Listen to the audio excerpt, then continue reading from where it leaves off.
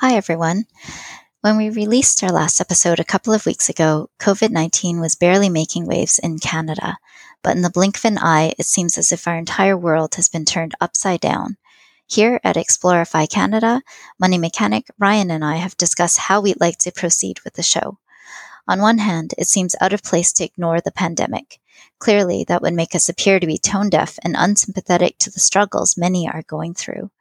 On the other hand, we don't feel we can add a lot to the pandemic conversation. The various science and news outlets have that well covered. Plus, we're just as weary as you with a constant bombardment of info, and we don't want to add to the noise. Additionally, ChooseFI has done a fantastic job of covering the coronavirus with their new daily format. We think the info is helpful and applicable to Canadians, so we suggest that you follow them for FI-focused pandemic info. So, where does that leave Explorify Canada? I briefly considered a hiatus out of respect for the gravity of the situation we're all facing. Also, life's been a little crazy the past couple of weeks. It's not been easy fitting the podcast into pandemic preparations. But my co-host and a vocal fan named Shida convinced me that our show is exactly what everyone needs during this difficult time. We all need to keep hearing the FI message and keep following the basic tenets. FI can buffer us and get us through tough times like these. By taking the show off the air, even temporarily, we could be taking away a needed place for Canadians to share and talk about FI and how it still works, even in uncertain times like these. And so we've decided to continue our show with the aim to keep up with regular bi-weekly releases.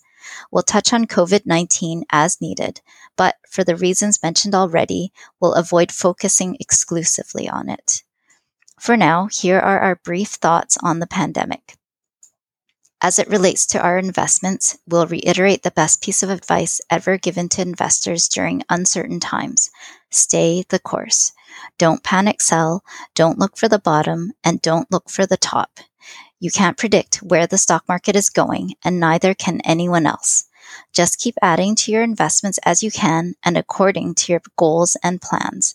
And above all, make sure you have an appropriate emergency fund or plan in place. As for dealing with the virus itself, please continue to observe physical distancing. This will be the fastest, most effective way out of this. You are helping the elderly, the immunocompromised, our healthcare workers, and in the end, yourselves, by flattening the curve to prevent a medical system collapse. The message is simple, but it works. Stay home, save lives.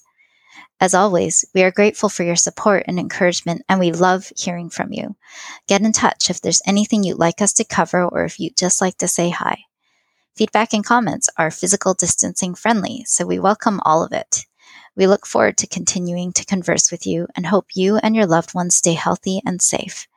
We will get through this, and we'll do it together.